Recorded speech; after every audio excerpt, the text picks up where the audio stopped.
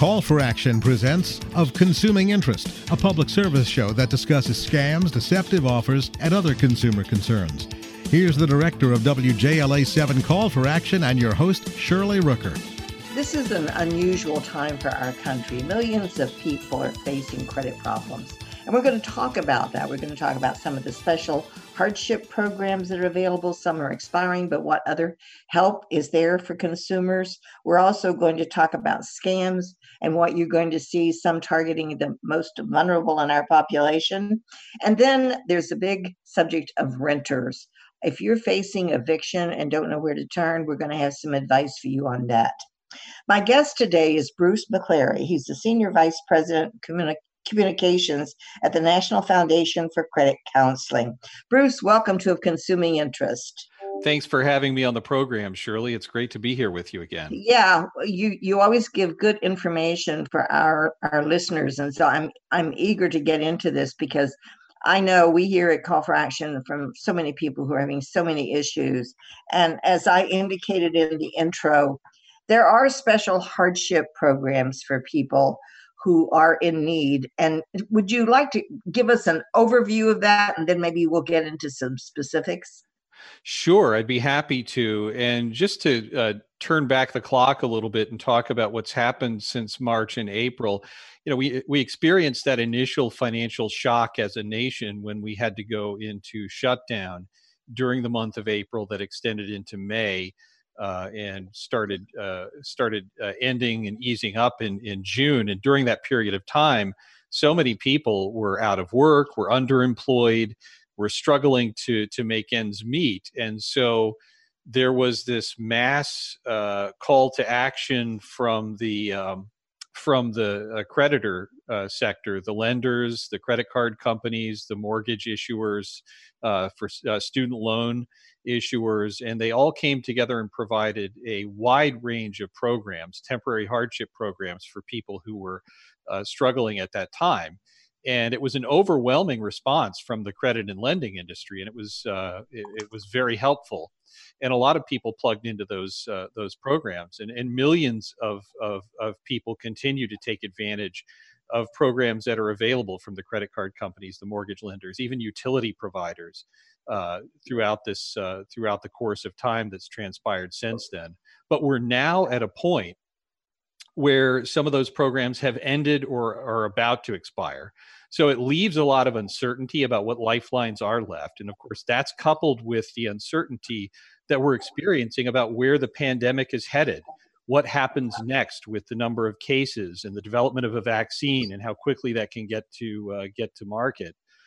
So just to cover some of the options that are still available if people are looking for financial lifelines, if they're struggling, we can talk about some specific areas. For example, right now on the mortgage side, there are about 3.5 million homeowners who are currently in forbearance plans, and those forbearance plans allow them to skip or make reduced monthly loan payments. And in fact, the Federal Housing Finance Agency announced some time ago that Fannie Mae and Freddie Mac are continuing that moratorium on single-family foreclosures and evictions through December 31st of this year. After that, we'll have to wait and see.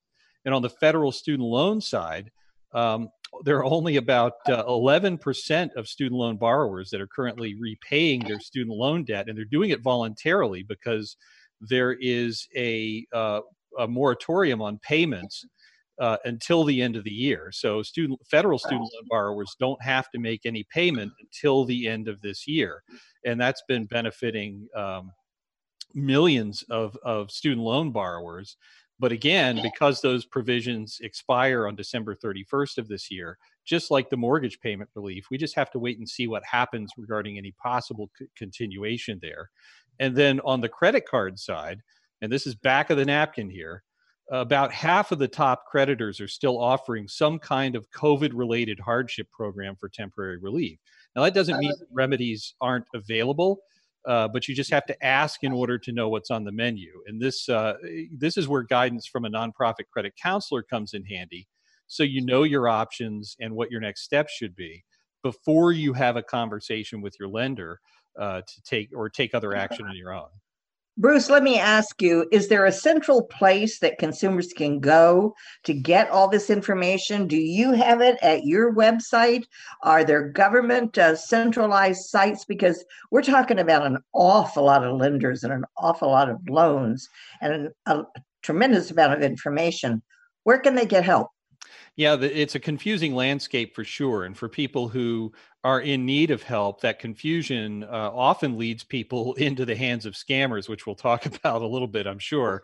But the best place to start, and this is just goes back to what I mentioned earlier, if you want to have somebody help you understand what options are still on the table and where you can turn for those options, it's good to reach out to a nonprofit credit counselor. And your counseling session, your first interaction with a credit counselor is free. Take advantage of that. So you can go to nfcc.org to find a nonprofit credit counseling agency that can provide that kind of guidance and help clarify the decisions that you have to make and the direction you have to turn next. And we should just say for our listeners that you all are a nonprofit organization and you do good work. But beyond that, Bruce, are there other sources? Should we go to government websites?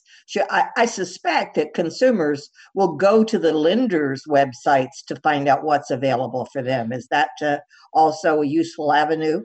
That is a useful avenue, and we always encourage people to talk to their lenders and to have a conversation if you're headed for trouble. People aren't always confident in those interactions, though, especially if they're unsure about what to ask or Sure. the things that they might say. And of course, everything you say when you're having a conversation with your lender has consequences. So there's a bit of fear and uncertainty when people are faced with having that conversation. But it's important to remind people that you really should have that conversation, talk to your lender, and your lender is most knowledgeable about the programs that are available specific to their loan or their line of credit that could help you through a difficult time, because their goal is to do whatever they can to help the account stay on track and to help you maintain some kind of financial stability. So having that conversation can be very important. But again, it's if you need help understanding what questions to ask or how to have that conversation, a nonprofit credit counseling agency can be a good resource, at least to help you feel confident going into those interactions. And the nfcc.org website can provide consumers links to the offices nearest them? Exactly, that is correct. And the network of nonprofit credit counseling agencies that are affiliated with the NFCC, it's nationwide. So Sure. there are a lot of agencies to choose from, and they offer a wide variety of programs and ways that they can help. Okay, let's just take a brief pause here to identify ourselves. You're listening to Of Consuming Interest. I'm Shirley Rooker. My guest is Bruce McClary. He's Senior VP of Communications for the National Foundation for Credit Counseling. And we're talking about some of the results of the unfortunate incident that we've had with the COVID-19 virus and the shutdown. But we're seeing the economy is coming back, Bruce. Thank goodness we're seeing a resurgence in many sectors, but we do have a ways to go. There are people who are still hurting and who are out of jobs and in debt, and that's what we're trying to address here. Let's talk about the renters. This, to me, must be a terribly scary thing for people who are unable to meet their rent and are facing eviction. But yet there is relief available for them. Would you tell us about that? Yes, Shirley, and I'm glad you brought this up because this is becoming an increasing concern just about the impact on the economy. And there's also a lot of confusion about who's protected from eviction, who isn't, how those protections are being enforced. So it's really like a patchwork quilt. And, we had the executive orders and the CDC involvement in this issue. But there's also local protections that are in play as well. So it's extremely confusing, even for those of us who are close to the issue and are providing solutions. It's taken everybody a little bit of time to react, to sort things out, to know what's in play and what's not. But I will say that this range of moratoriums, eviction moratoriums, national and local, have a significant portion of the rental population protected from being booted out into the street if they miss payments. That's the good news. But the end of the road for these protections is coming fast. And by the beginning of next year, most of these protections will end if they're not extended. And the impact can be severe if you add up the total of all the rent payments that are owed, that are past due. There's some estimates out there, Shirley, that say that there are just over 12 million Americans who may owe an average of about $5,400 in past due rent by the end of the year. 12 million people in that situation. For struggling families where they still haven't found full employment, they've faced financial setbacks, having to pay $5,400 in back rent in addition to all of the other debt that might be past due. That's almost an impossible ask. That is a big mountain to climb, isn't it? You're absolutely right about that. But then, of course, the landlords, the owners of these buildings, they are suffering too. So they're not getting their payments, and many of them have mortgages to meet. So it's a really complicated thing. And let's just pray that our economy continues the improvement that we're seeing going on right now, and these people get some help. What do you advise people to do who are in this situation? They owe back rent. Is there I know that we want them to go to nfcc.org to get some counseling help. Beyond that, is there anything else out there that we can offer them? Well, it's very important to know how you're protected from eviction. And if you're concerned about that, and that's a concern of mine as well, because I've heard stories that there are some isolated incidents where landlords are being overly aggressive and are trying to make an end run around the law to evict tenants when in fact those tenants should be protected by from that sort of thing. So as a tenant, if you're past due, know how you're protected locally and on the national level. Understand what those CDC provisions are. You can go to the CDC website and find out information directly about what the CDC announcement was for eviction moratoriums. But you can also go and go to your local government website to find out if your city or town or community has specific provisions that are protecting you from eviction there as well, and your state as well. So knowing how you're protected is the first thing you should do. But then you should have a conversation with your landlord, because as you just mentioned, and appropriately so, landlords are struggling too. If their tenants aren't paying, there are a lot of mom and pop landlords out there that are counting on rental income to put food on their table and to keep a roof over their head. So it's important to have that kind of dialogue with your landlord to help them understand that you're in a tough situation, you can't pay the rent, but you want to make them aware of the circumstances you're facing, and you want to also let them know, it's very important here to let them know that when things get back on track, you want to work with them to find a way to mutually resolve the issue of back rent. And I think if you're open and you have that kind of dialogue, in more cases than not, that's going to work in your favor. And at the very least, even if it doesn't, you can say you made an attempt to try to work things out with your landlord. So that's the first thing to consider. Communication is always helpful, no matter what the circumstances are, but especially in these times when there are renters who are just unable to pay. Well, back. That's true with your landlord. That can be true with any, as you say, any other creditors, your mortgage, your bank, your credit card companies.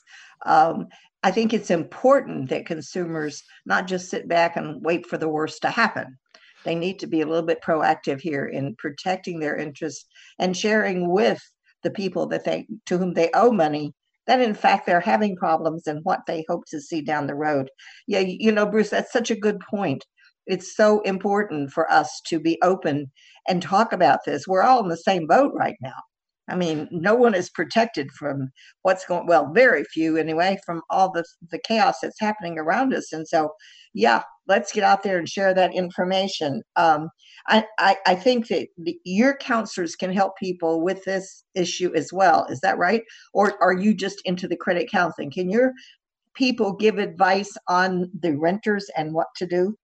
Yes, I'm glad you brought that up, because our member agencies, our network of member agencies, is equipped to have discussions with people about their rental situation, to provide solutions and at least guide people towards the solutions that they need in their community, and to help them through these difficult times when they have to have uncomfortable conversations with their landlord or deal with issues related to past due rent. So yes, and the other thing is that in the year ahead, we're going to be building out even more programs to help not just the struggling renters, but also the landlords as well. So we're definitely looking forward to what I we're. like the fact that you're including landlords in this discussion and that you're looking at ways to help them, because they're suffering too. I know a few people who own rental properties, and it's difficult. It's difficult for everyone. So yes, more power to you and your organization, Bruce, for taking these steps to protect all sides of our credit industry. Let's just take a brief pause here and let people know they're listening to Of Consuming Interest.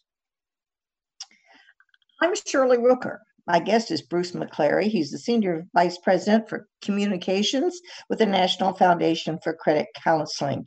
And we're talking about many of the programs that are available to help consumers, and also where you can go to get help. Now, Bruce, I know people are listening to this and they're saying, okay, you want to send me to a credit counselor. What are they going to charge me? And we got to address that issue a little bit for our listeners.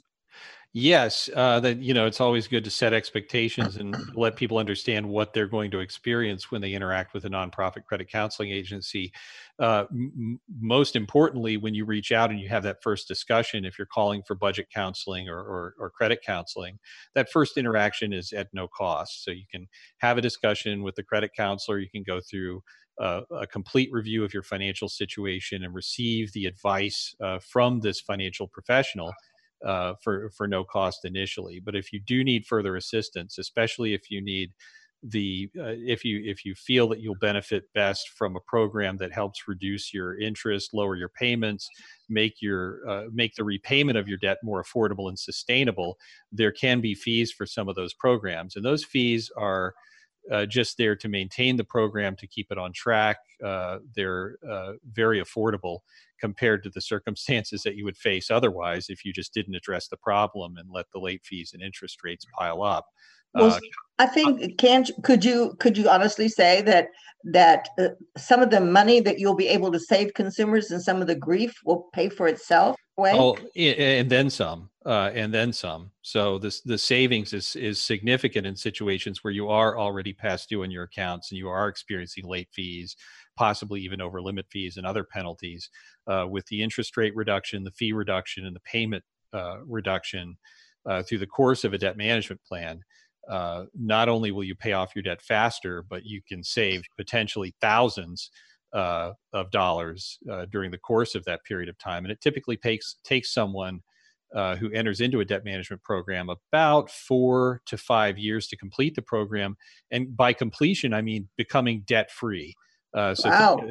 So think about that in terms of the outcome and the amount of time that it takes to get out of the program in situations where if nothing were done to address the high interest and the high fees and the high payments, it could take twice as long or even longer to climb out of that debt. And so that's another tremendous advantage of people who are already experiencing hardship in repaying their debt, to see the light at the end of the tunnel and to experience it so soon. Well, you're talking about the people who owe money. And that brings us, it's a beautiful segue right into the scams that are targeting these people. Some of the scams that are out there to help people financially, they're going to get you out of debt, and it's going to make you so much healthier, and you're going to get out of debt in 2 months, and so on and so forth. There's some awful claims being made, and unfortunately, some consumers are falling for them. Would you give us an overview, Bruce, of some of the worst things that are happening to our wonderful country in terms of the scams? Well, there's for every crisis, there's always someone who's trying to take advantage of it by ripping people off, and that's a sad fact. It's heartbreaking, but there are people out there who thrive on taking advantage of the most vulnerable at a time when they can least afford to part with their money. And that's no different in this situation when we're facing a continued economic crisis. We haven't fully recovered with the economy, and there are people still struggling. And you can see in the marketplace there are offers that are very enticing, not only promising to help instantly fix people's credit or to help people instantly avoid having to repay any of their debt, but also scams that are related to income generation and employment. These phony employment scams, work from home, and things like that. And some of the worst scams I've seen are the ones that are directly related to COVID-19 itself. People selling fake testing kits and people selling fake remedies and fake treatments. That's just disgusting, and it sickens me to know that there are those kind of people out there. But there are ones that are financial in nature, and people have to be aware of. And I think and also there are debt collection scams as well. And just in general, because so many people owe so much money right now, and that there are people who've fallen further and further into a state of delinquency with their debt. They're even on the legitimate side of debt collection activity has increased, and that's given scammers an opportunity to pose as debt collectors to try to get people to send payments directly for debt that they owe. And in many cases, people feel the pressure and send the money before checking those out. So those are some other scams there as well. And I think that's one that I'm most concerned about as we continue to experience the economic impact of this crisis. People are expecting phone calls and communications from debt collectors. And in some cases, because of the amount of debt they owe and the confusion about who they owe, they may trust that what they're hearing from someone calling and identifying as a debt collector is fact, without verifying the nature of the call and who's behind it. And they may act all too quickly to wire money, send a check or otherwise to this person without really making sure that it's a legitimate debt collector. That's one of my biggest concerns right now. Yeah, and that's going to go on for a while. That's not going to end if we suddenly find ourselves, we got rid of the virus and done everything else that we need to do.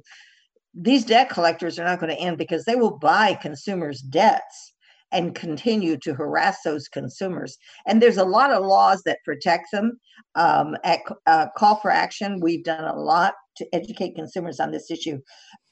So anyway, I know that they're out there. We deal with them all the time in our office. And I do invite people to file a complaint at callforaction.org if you've been the victim of this kind of debt collecting.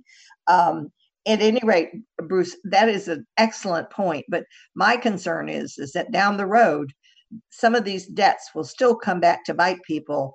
And also, our listeners should know that there are limits on how long a debt collector can legitimately try to collect a debt, and that they have to have proof that you owe the debt. So there's a lot of stuff there for consumers. Bruce, it's been great to have you. I'm sorry that we have to discuss this terrible situation that we're in, but life, I think, is going to get better. And you all are out there working to help consumers, and we really appreciate you. Thank you, Bruce. Thank you. Thank you. Oh, thank you for having me, Shirley. I really appreciate being on the program and helping your listeners. Okay, let's just wind this up. My guest has been Bruce McClary.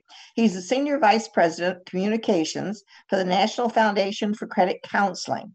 You can get in touch with them at nfcc.org, or if you want to use the old-fashioned method of calling, the number is 800-388-2277. 800-388-2227. And thank you again, Bruce, for being with us. Thank you, listeners, for being out there. If you want to get in touch with me, it's Shirley at callforaction.org. Shirley Rooker, thank you. Of Consuming Interest is a public service program presented by WJLA 7 Call for Action, hosted by Shirley Rooker. Call for Action is an international nonprofit network of hotlines which offer free and confidential assistance. If you have a complaint, contact Call for Action at 301-652-HELP. That's 301-652-HELP.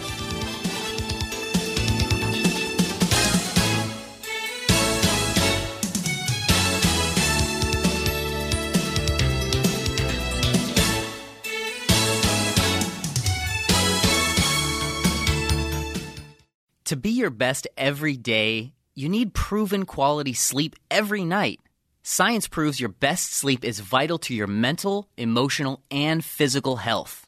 And that's where the Sleep Number bed comes in. And let me tell you, ever since I've had it, my sleep IQ score is just going higher and higher. And did you know 8 out of 10 couples say that one of them sleeps too hot or too cold? Science tells us regulating your sleep temperature leads to higher quality sleep. For many couples, temperature struggles are a real challenge.